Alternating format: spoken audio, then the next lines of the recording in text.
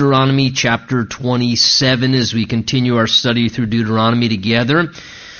As we come to chapters 27 and 28, you'll notice a lot of people refer to this as sort of the blessings and the curses, these sections of Scripture here.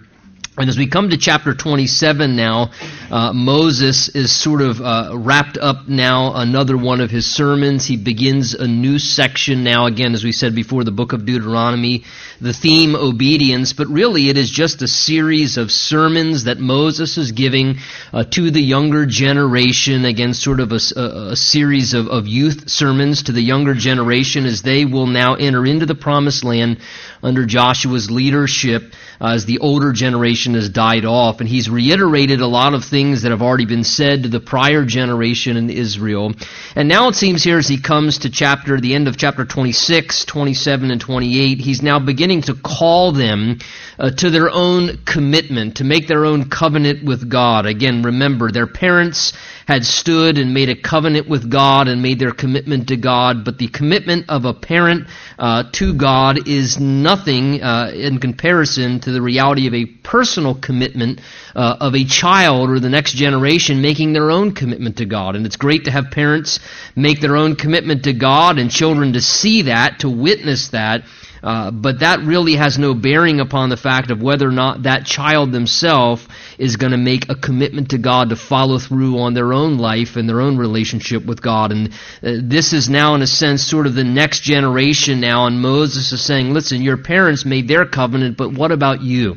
What are you going to do? Are you going to make your own commitment to God and follow through? Because that will have a direct bearing upon their own personal lives. So chapter 27 now begins by telling us here in the first verse that Moses, with the elders of Israel, commanded the people, saying, keep all the commandments which I command you today, and it shall be on the day when you cross over the Jordan to the land which the Lord your God is giving you. So this notice here is now instruction.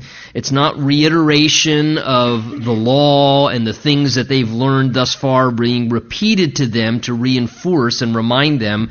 But this is now instruction for what they were to do, what their really first act was to be as they crossed over into the land of the Jordan, what they were to actually do to prepare themselves to become established in the land. Notice, this is what you shall do on the day when you cross over the Jordan to the land which the Lord your God is giving you. Again, notice God was completely confident in what was going to happen. Yes, there were going to be enemies. Yes, there were going to be obstacles. Yes, there was going to be the Jordan River in front of them, and how were they going to possibly get across it? But again, obstacles mean nothing to God, and as God faces situations that look like obstacles to us, really they're just opportunities for the Lord. The Jordan River was an obstacle to them, but it was an opportunity for the Lord to part the Jordan, to take them through like he had done with the Red Sea, and to do one of his miracles as they faced Jericho and the different enemies. These just became opportunities, but God's fully confident in what he's going to accomplish. And the same is true as we talked about before, that this is all a picture of the life in the Spirit for us, that the life in the promised land pictures the promised life in the Spirit for us, and that God is able and willing to bring us through whatever obstacles, maybe spiritual hindrances in our lives, whether it's the enemies of our flesh or whatever they may be. God may look at them from his perspective as what we see as obstacles, but they're just opportunities for God to give us victory and to help us to overcome. So God sees this confident arrival, and he says, when you cross over, but he wanted to make sure when they went in and they began to experience what God wanted, that they wouldn't, in a sense, default on the relationship and then begin to drift back into things that would only just bring problems and great detriment into their lives. So he says, when you cross into the land that the Lord your God's giving you, here's the instruction, verse 2, you shall set up for yourselves large stones and whitewash them with lime. We might say, that you would plaster them. The idea is that they were to take these large stones and cover them with a nice white background. The reason why, for the contrast, verse 3, and then you shall write on them all the words of this law. Now, whether that is a reference to the entirety of the law, whether it's a reference to just the book of Deuteronomy, or even just the Ten Commandments, as sort of a summary form, we can't be certain. But nonetheless, I like this. God's in essence saying, when you cross over, establish a memorial as a testimony and a public reminder to yourself as a nation that you are a people who are founded upon the principles and the boundaries and the instructions of my word, that you live according to my way, and this is how your nation was established, and this is how your nation will thrive. This is how your nation will do best if you do things according to my boundaries, the parameters that I set for you for life, morally and spiritually, and how they were to live relationally and civilly and so forth. So I like this here. Again, God says, do you want to be a blessed people? Do you want to be a blessed nation?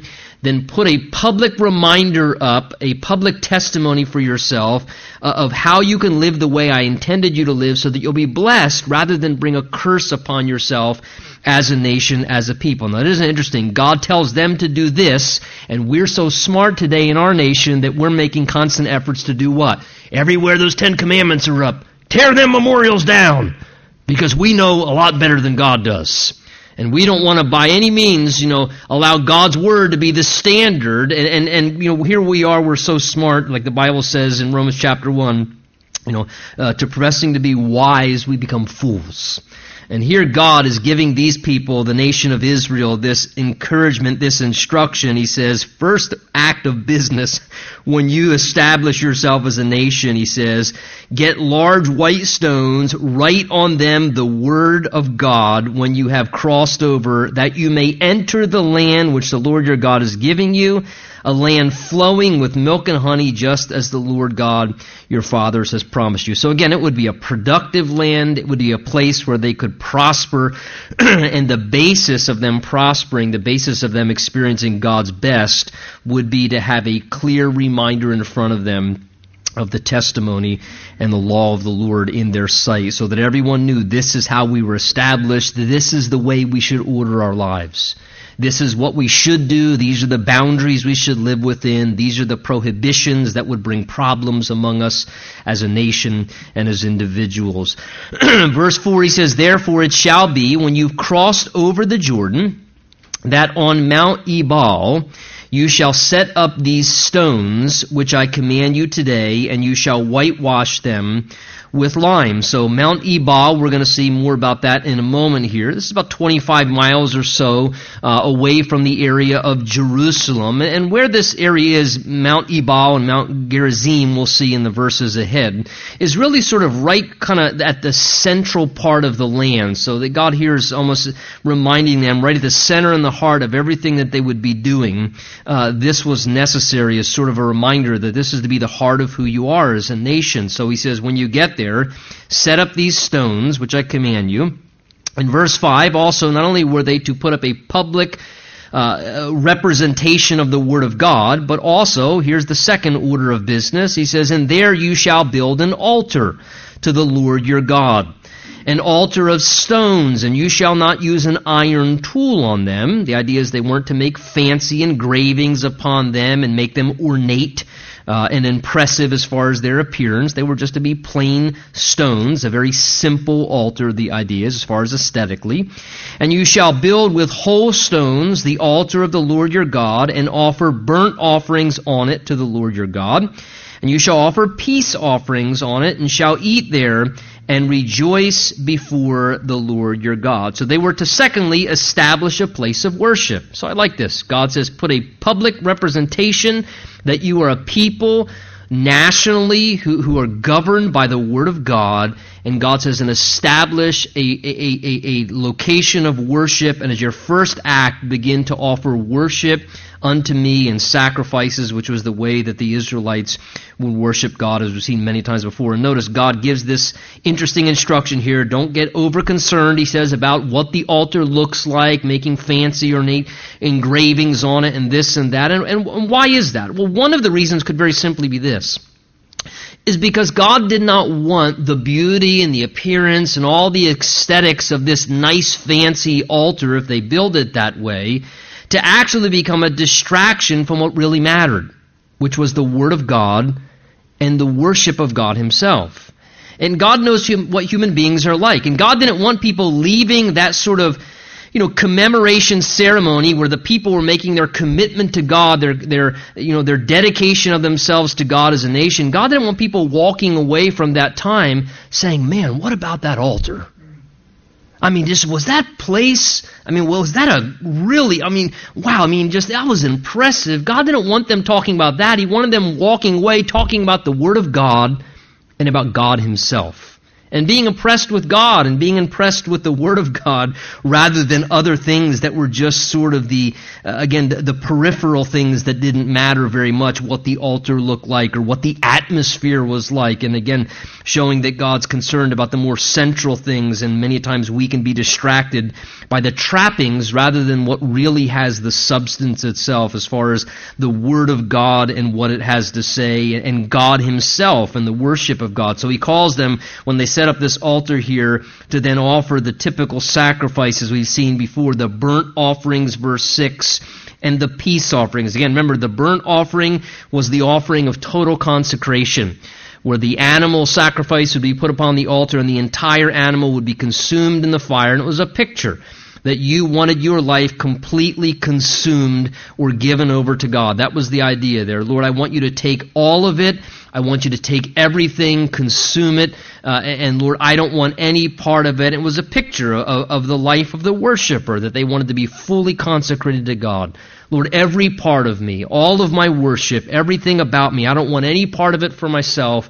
I want it all to be given over to you. And then the peace offering, described in verse 7, or also called the fellowship offering, was, remember, that offering of communion or companionship. Again, in that offering, the animal or the sacrifice was roasted, and a portion of the meat was burnt on the altar. A portion of the meat typically was given to the priests or whoever were officiating, and then you also, together with family and sometimes friends as well, would also partake of a portion of that. And the idea is like you were having a communal meal, like a holy barbecue together with the Lord. And again, they looked upon eating and meals in that culture as a time of oneness. That is, we both ate of the same animal or the same piece of meat, the same food that was nourishing you from the same animal is also nourishing me, and so therefore somehow mystically we're becoming one, because what's going into me and giving me life and nourishment, you're partaking of the same thing. So that's why the Jews particularly looked upon eating as a very intimate thing. So this was a way of just having fellowship with God, and Lord, we just want to have companionship with you and fellowship with you, and this is what the peace offering was. It was a way of just, again, sort of spending time in holy fellowship with God as they would eat there. And notice also, it wasn't just to be something they did sort of routinely. He says, and rejoice before the Lord your God. So their worship was to be something that was enjoyable. To rejoice means to celebrate, and I think it should be an enjoyable thing when we worship the Lord. We should truly be worshiping the Lord, not just out of duty, but because we also find great pleasure in it, that we rejoice and find fulfillment and enjoyment in such. He goes on to then say, verse 8, and you shall write very plainly, another reiteration of what we just saw, you shall write, he says here, very plainly on the stones all the words of this law. So no sloppy penmanship. I guess they figured out, who was the right person to make sure they wrote. God said, if you're going to write my word, make it clear, make it legible so that people can read it. And again, I like this, how God wants his word to be very plain. He wants it to be clear. It doesn't necessarily, God doesn't say, look, find the person with the best cursive, real fancy, in their letters. No, just find somebody who writes very clear and very plain. So that the expression of his word was very understandable, it was clear, it was plain. It may not necessarily have been fancy, but it was something that was easily read and easily understood. And I think God wants his word to be like that. I think God wants his word to just be plain, to be clear, to be evident, so that people can just understand it and be able to benefit from what it says. And I like this, the Word of God was being written out on these stones. As people would see it, it would be a reminder to them of God's promises, a reminder of God's warnings and prohibitions, a reminder of God's instructions and how life was to be lived and how they were to conduct themselves. And I'll tell you, I think this is a really great idea. I think verse 8 there is a good injunction for all of us, not just that we would have God's Word displayed publicly again in our state capitals and so on and so forth on monuments. I think that's a great idea. But you know what? I don't care if they tear the Ten Commandments down or tear down God's Word in courthouses and capitol buildings. They can't do it in my house. And as for me and my house, we'll serve the Lord. And I have a wife who loves to write God's Word in our house, who loves to post God's Word in our house in evident, clear ways. And I like that. I like that. A picture or two of who's important to us, that's enough for me. I don't need more pictures. I don't need artwork of other things, but put the Word of God on little boards written here and pictures there. I thought that's something worthy to stare at.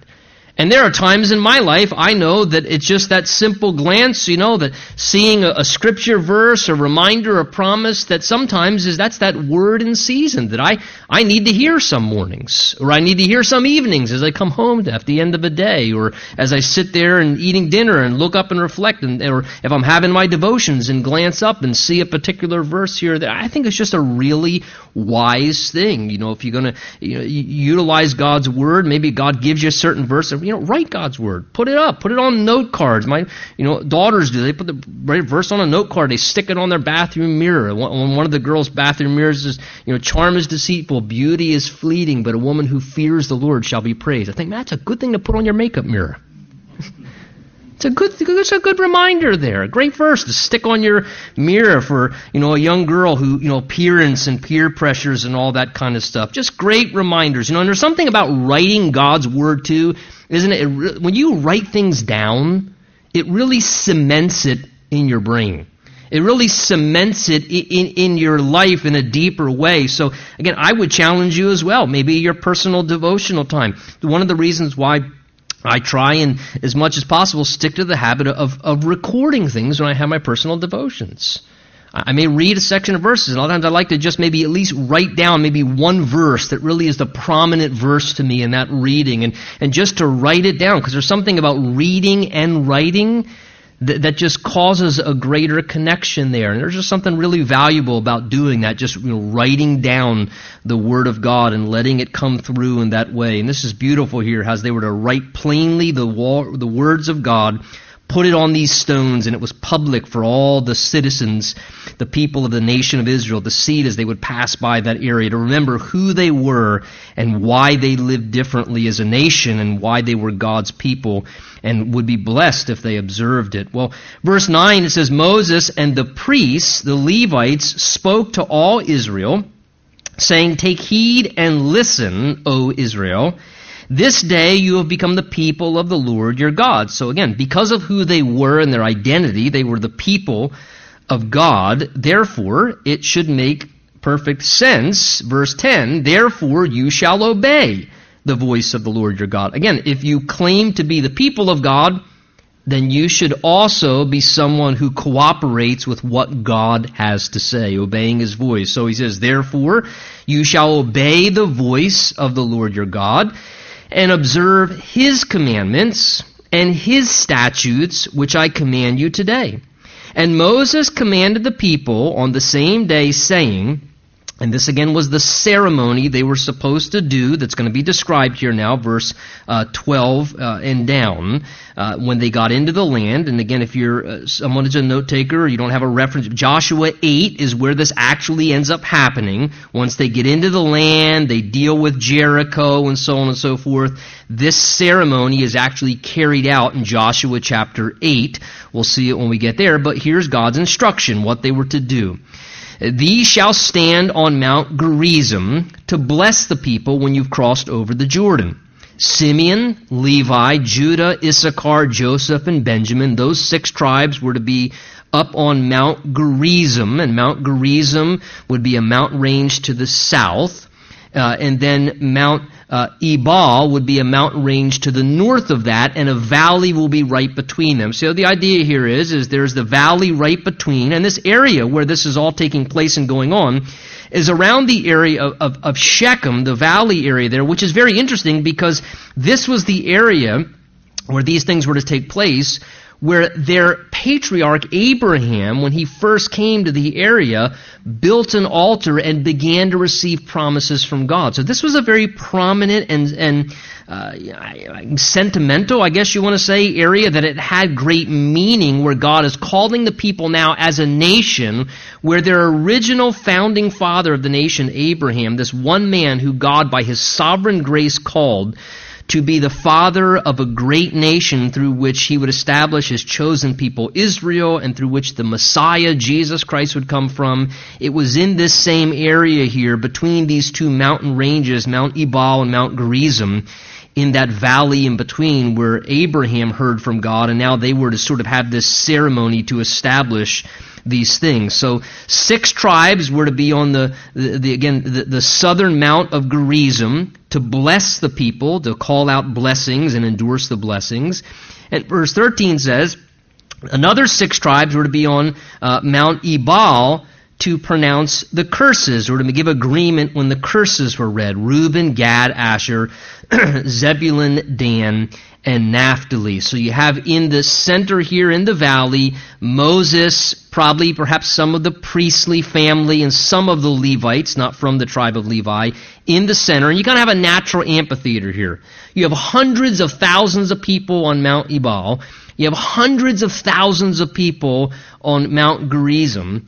And now you have down in the center, in the valley, like an amphitheater, Moses and some of the other elders and religious leaders who are calling forth these statements, and the people then endorsing with their agreement up on the different mountain ranges, or somewhat, I guess you say, hills, or not mountain ranges like we would picture mountain ranges.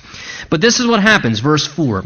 The Levites shall speak with a loud voice and say to all the men of Israel, and now we read 12 curses which are given, 12 things that would bring a curse, or the removal of God's favor, is another way to say that, upon them as a nation. These were things that if they did, and they violated God's boundaries, they would naturally bring a curse, or the loss of God's favor upon their nation. So I think worthwhile things for us to pay attention to. We're a nation, we're not the nation of Israel. But these were things that God spoke to his people as the nation went in and established themselves. The Levites shall speak with a loud voice and say to all the men of Israel, here's the first of the 12 given, verse 15, cursed is the one who makes a carved or molded image, an abomination to the Lord, the work of the hands of a craftsman, and sets it up in secret. Now you'll notice, as God goes through these here, a number of these are direct violations to what we know as the 10 Commandments. Here's a violation of Commandment 1 and 2, that you shall know of no other God before me, you shall make no graven image, and so forth. So God begins and says, cursed is the one who begins to make a carved or molded image. It's an abomination. And again, this is basically God speaking here in regards to them giving allegiance or giving devotion to something or to someone else instead of God or before God.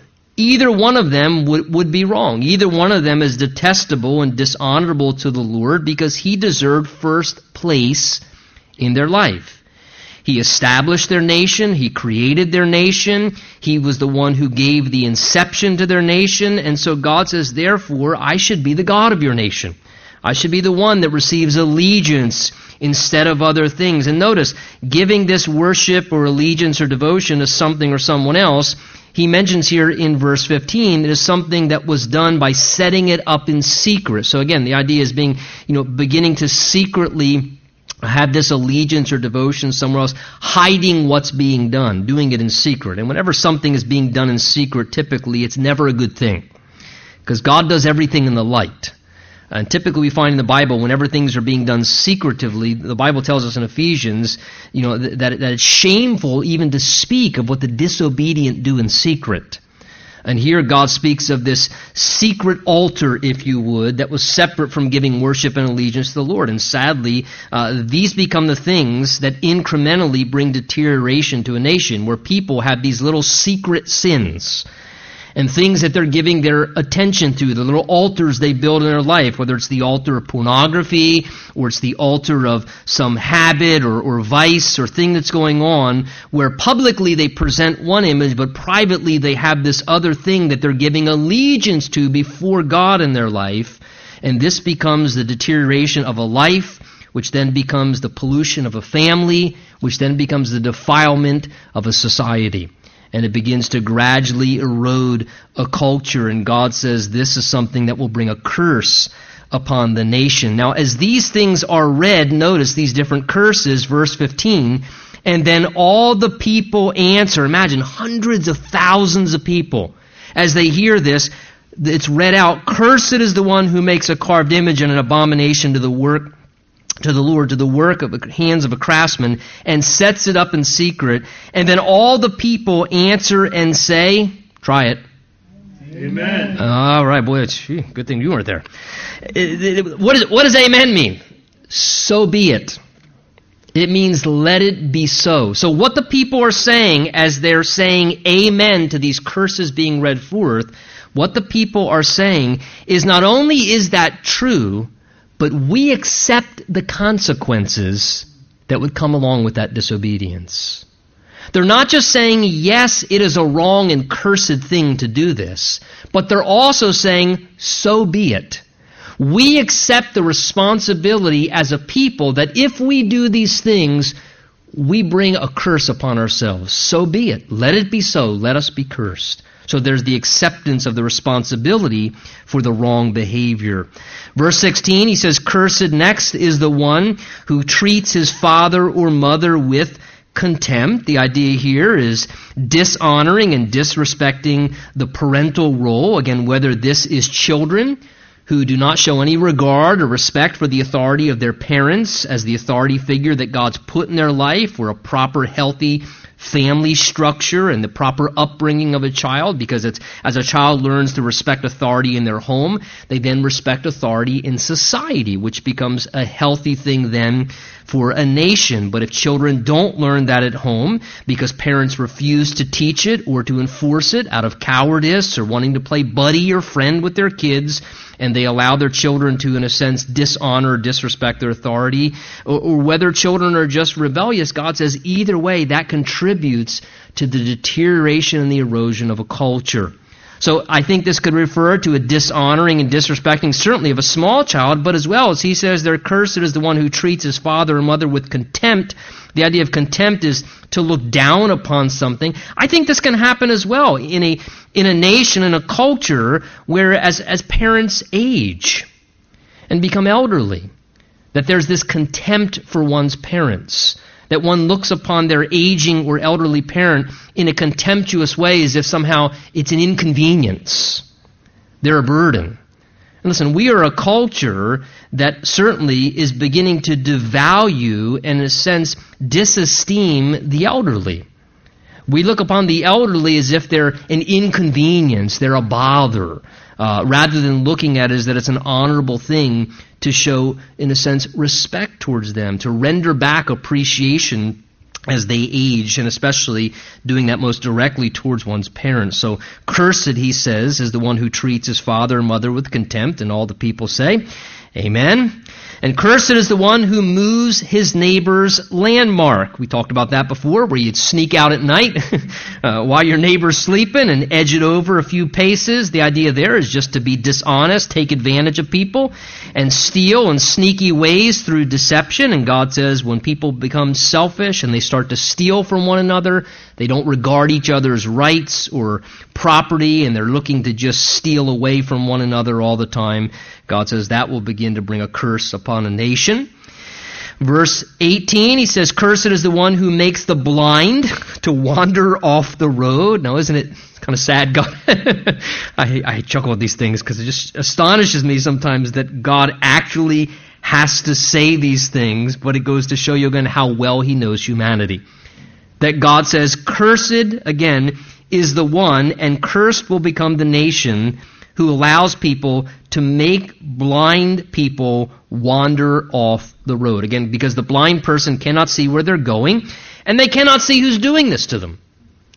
So the picture here is misleading those who are vulnerable. And God says when you mislead someone who's vulnerable and you endanger them, thereby you're misleading of them, God says that's a cursed thing.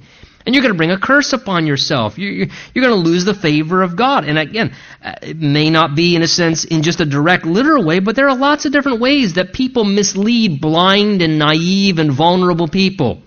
And they lead them off the road. People do that spiritually. I believe this is what false prophets and false teachers do. They mislead people off the road of salvation and take advantage of their blind condition because they can't see clearly. And God says that individual is not only a cursed individual, but they will, as a people, bring such a curse upon themselves. So all the people say, Amen. Verse 19, cursed is the one who perverts the justice, do the stranger, the fatherless, and the widow. And all the people say, Amen. So here this speaks of, again, mistreating the weak or the less fortunate, the orphan, the widow, we might say today, the single mother. And again, perverting justice, the idea here is exploiting the situations of those who are vulnerable for their own selfish gain. And sadly, we live in a culture where many times that's done. Rather than help those who are vulnerable, people are exploited when they're vulnerable. You know, you have the single mom or the widow, and they take their car to the body shop. And the mechanic says, there's extra money. And God says, that's horrible. That's horrible when someone would exploit somebody's vulnerability or the situation that they're in. And God says when a people begin to behave that way, they're a nation who's beginning to bring a curse upon themselves in that greedy and selfish attitude. And all the people said, verse 19, Amen. And cursed is the one who lies with his father's wife. And we can all say, yuck, because he has uncovered his father's bed. Verse 21, we'll look at a few of these because they all tie together. Cursed is the one who lies with any kind of animal, bestiality. Double yuck. Cursed is the one who lies with his sister, so incest. The daughter of his father, the daughter of his mother. Verse 23, and cursed is the one who lies with his mother-in-law, absolute insanity. Triple yuck. And in all those things, God says, as these things are spoken, all the people, as they hear each one of these, the people say, so be it. Amen. Let it be so. Here God is saying another thing that will bring a curse upon a nation. What's described here in these 4 verses, 20 through 23, is what? Very simply, you can categorize distorting and defiling proper sexual expression. Proper sexual expression, which was given from the creation of man for a male and a female in a monogamous, lifelong marital relationship. It says Adam and his wife were naked and they were unashamed. Those two become one flesh. The idea is, it does not say Adam and Steve were naked and unashamed, because that's shameful from God's perspective. Homosexuality. It does not say Adam and his son. It does not say that, Adam and one of the deers. These are all things that are distortions and perversions of God's gift of sexual expression the way He intended. And God says one of the main contributing factors that will bring a curse upon a nation is when a people begin to distort and defile proper sexual expression. Again, whether it's incest, whether it's bestiality, whether it's sex outside of marriage, whether it's homosexuality, they're all distortions. And when you begin to distort and pervert and defile proper sexual expression according to the boundaries God gave it, you just begin to prepare a moral landslide. Because where does it stop? And look, folks, look at our culture. Yeah, we're moving along this way, and who can use what bathrooms now? And now we have a president who seeks to take upon himself, like he's the king, and make this edict like he's, has federal power higher than a king, that now every public school must comply with this. So if your son wants to go in the girls' bathroom or girls' locker room, every school publicly should now cooperate with that. If your daughter decides she wants to peruse around in the boys' locker room, and if that's what she feels like doing, and we have a president of our country who's saying that all the public schools in the nation, where does it stop? When you begin to, and again, these are just the incremental steps as we legislate, and we give endorsement to different types of sexual expression, and we distort the design of what God has originally given. Look, we're seeing already. We're watching how just everything now is just becoming acceptable. When does it stop? What becomes unacceptable? How can anything be unacceptable? Because if it's okay for them to do what they want, then when do you begin to then down the road have a proper dispute when somebody as a father says, you know what, I'm not interested in my wife anymore. I think I want to marry and have sex with my 10-year-old daughter. And oh, that's gross. And you know what's going to happen? I'm telling you what's going to happen. Listen, for years and years, you said this type of relationship was wrong, and those people had to be in a closet, and that was shameful. But eventually, everybody came around. And you now say that's normal. People are born that way, and now we need to be tolerant and give them their rights. And the dispute is going to be, how can you give them their rights after years of telling them what was wrong, and you've now flipped and changed and said it's acceptable? How can you tell me just because my thing seems different that what I desire is not right? Why can't I marry this 10-year-old? Why can't I have 6 wives? Well, not that I want 6 wives, honey. I want to get stoned after the service. It was a theoretical illustration. Got to protect myself on these things. Why can't I marry my animal? And see, it just becomes a landslide. And God says this will bring a curse upon a nation. And boy, I'll tell you, sad, sad, sad to consider as these things are being spoken to Israel, what a tremendous parallel so many of these things are to our nation and where we have gravitated from. And in a sense, we need more people who, when people say cursed is that kind of behavior, that say amen. Amen. That's not healthy. It's destructive to a nation and to a people. Verse 24, cursed is the one who attacks his neighbor secretly. Your translation may say strikes his neighbor secretly. The idea there is somebody who harms someone, notice, and secretly again, in private. So again, I think we might think of that. How does someone strike or attack someone privately? Abuse. And it happens privately, and God says, well, I don't care if the abuse is happening privately. God says, I see what's going on. And God says it's a cursed thing, and it's a thing that if it's taking place and it's not being addressed, God says it will bring a plague and it will bring a scourge upon a nation. Again, abuse in different forms, attacking, hurting people in secret, and harming people unnecessarily. And all the people say, amen. Verse 25, and cursed is the one who takes a bribe to slay an innocent person. So probably nothing worse than harming someone in secret than getting paid to harm somebody in secret, like a hitman. Actually, some personal advantage, some financial profit. The idea here is destroying the life of another for personal profit, personal gain, or personal advantage in some form. And God says, the idea here is having no regard for life. Verse 24 and 25 speak of a disregard for life. And a disregard for life to the extent that if somehow I can be benefited by disregarding and removing this life, then I'm going to do that. And God says that when a nation and a people begins to have a disregard for life, that's a nation and a people who's going to bring the curse of God upon themselves. So as the people hear this, all the people, again, verse 25, say amen. And finally, verse 26, the 12th of these curses pronounced there.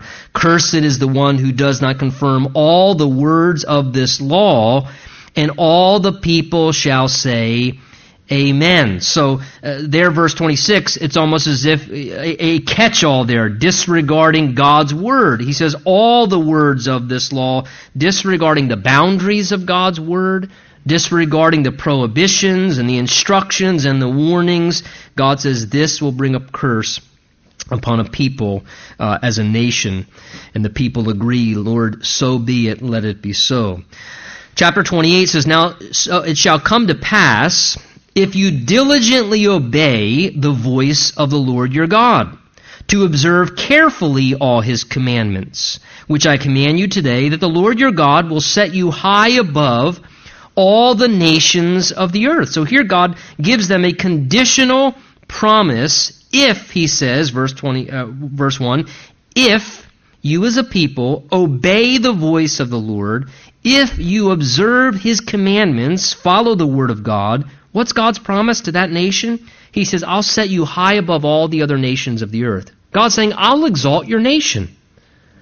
I'll elevate and exalt your nation. I will prosper you above other nations if you become a people who obey my voice and obey the written precepts and truths of my word. Verse 2, now he begins to speak and saying, and all these blessings shall come upon you. And I like this, overtake you. I like blessings upon me, but I like it even better when blessings overtake me. The idea is you can't get away from God's blessings. God's saying, I'll bless you so much that if you try and run from it, I'll bless you even more. And again, God's saying, do you want to have a blessed nation? As a people, do you want to be blessed? God says, my blessing is found within obedience to my word. That if you live according to the standards and truths of my word, you conduct your affairs that way civilly, again, relationally, in your families, in your society, you honor these boundaries and truths, God says, all these blessings will come upon you because you obey the voice of the Lord your God. He then begins to describe them. Verse 3, blessed shall you be in the city, and blessed shall you be in the country. The idea is that location would not limit the blessing of God in their lives. That no matter where they were at, wherever they were, if they lived in the rural areas or the urban areas, in the country or in the city, God would bless them without any restrictions or limitations. That wherever they were, God would bring his blessing upon them as a people. He says, verse 4, blessed shall you be in the fruit of your body. The idea is their children would be blessed. And I like that as the parents obey the word of God, blessing comes upon their family, upon the fruit of their womb. Their children will be blessed as the result of the lives the parents live. The produce of your ground, the increase of your herds, the increase of your cattle and the offspring of your flock. So that speaks of God's blessing upon, if you would, their economy. Their vocation, their work, these were the things. They were agrarian people. They either farmed the ground or they raised cattle and herds and animals and so forth. And God's saying here, in your jobs, in your work, in your economy, God said, you'll be blessed. Your economy will flourish as you obey the word of God. Verse 5, he says, blessed shall be your basket and your kneading bowl. Again, the blessing of God on their provisions. Blessed shall you be when you come in, and blessed you shall be when you go out. So the nation would experience God's blessing in the sense of that whatever they did in their travel, in their endeavors, the things they put themselves into, whether they're going out or coming in, the blessing of God would be upon their investments and their endeavors. Verse 7, he promises the Lord your God will cause your enemies who rise against you to be defeated before your face. They shall come out against you one way and flee before you 7 ways. So again, take note here for Israel. God speaks to them as a nation and he says, if you obey my word, he says you also will not only be blessed economically, blessed agriculturally, God says militarily. God says you will be strong. He says you will be strong militarily. You will have success against your enemies. You'll be strong. You will defeat them in battle. You will overcome. You will be a strong military power. Again, what's God reminding them? That the success of their military activity was not dependent upon the strength of their army or the skill of their warriors or their military budget. It was dependent upon their relationship with God. And if they were in right relationship with God, God would give them success and victory. And God's going to say in a few verses after this, if you disobey my word and you're not in right relationship with me, God is going to say to them there, listen, then you're going to flee before your enemies. You're going to be vulnerable and you're going to be defeated, and your enemies are going to overcome you militarily no matter what your military budget and strategies are. Verse 8, he says, the Lord will command the blessing on you and your storehouses and all which you set your hand, and he will bless you in the land which the Lord your God is giving you. So again, notice not only would they have enough, but their storehouses would be blessed as well. Their storehouses spoke of what? Excess. Abundance. So God says you won't only have enough, but God said, you'll actually bless you with excess. You'll have abundance as the result of living the way that you should. Again, as we live the way God intends, God blesses that. God delights to bless. And God wants us to keep ourselves, whether it's individually or whether it's nationally, if you would, this probably isn't even a word, but in a blessable condition. God says, live in a way whereby I can bless you. I want to bless you. Do you take note here? God wants to bless Israel. That's the point. He's saying, I want to bless your nation. And if you live in this way, he says, I will respond by putting my blessings upon you in all these different ways, he says. I'll bless you in the land which the Lord your God is giving you. The Lord will establish you, verse 9, as a holy people to himself, just as he's sworn to you, if you keep the commandments of the Lord your God and walk in his ways, then all peoples of the earth shall see that you are called by the name of the Lord, and they shall be afraid of you. So another blessing that God would give to them is that they would be a strong testimony.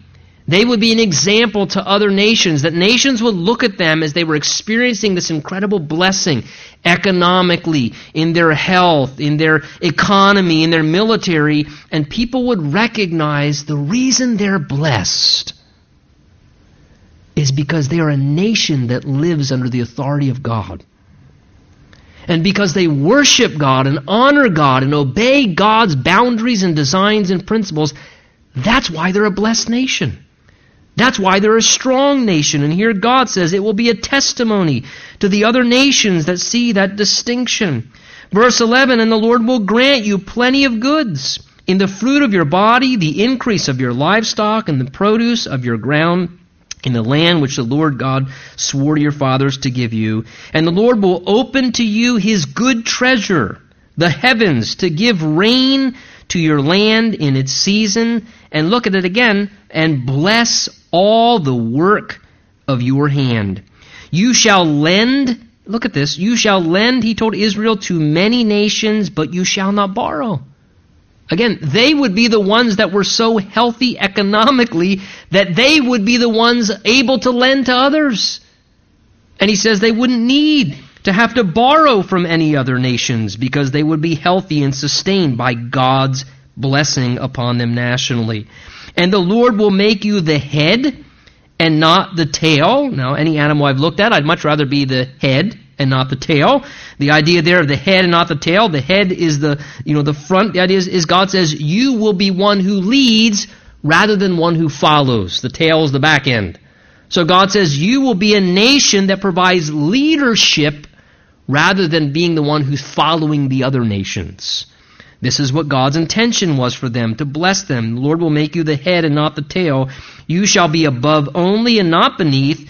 Again, notice the condition, if you heed the commandments of the Lord your God, which I command you today, and are careful to observe them, and so you shall not turn aside from any of the words which I command you this day, to the right hand or to the left, to go after other gods to serve them. So, again, we look at God's heart towards Israel as a nation, and it's evident, as I said, God desired to bless them.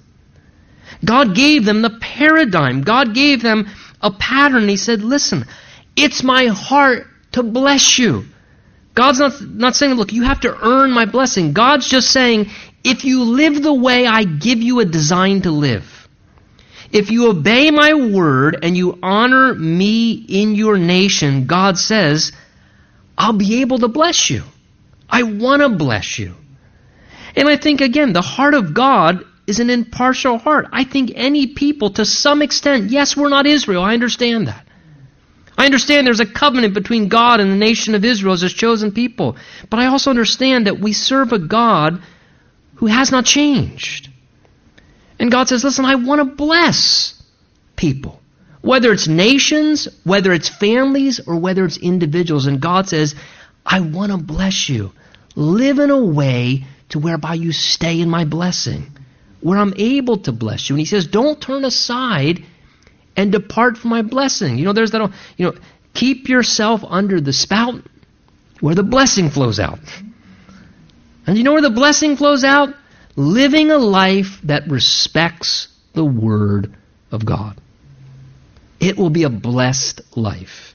It will be a life that's not barren and bitter and miserable, but a life that is blessed. And Father, we thank you for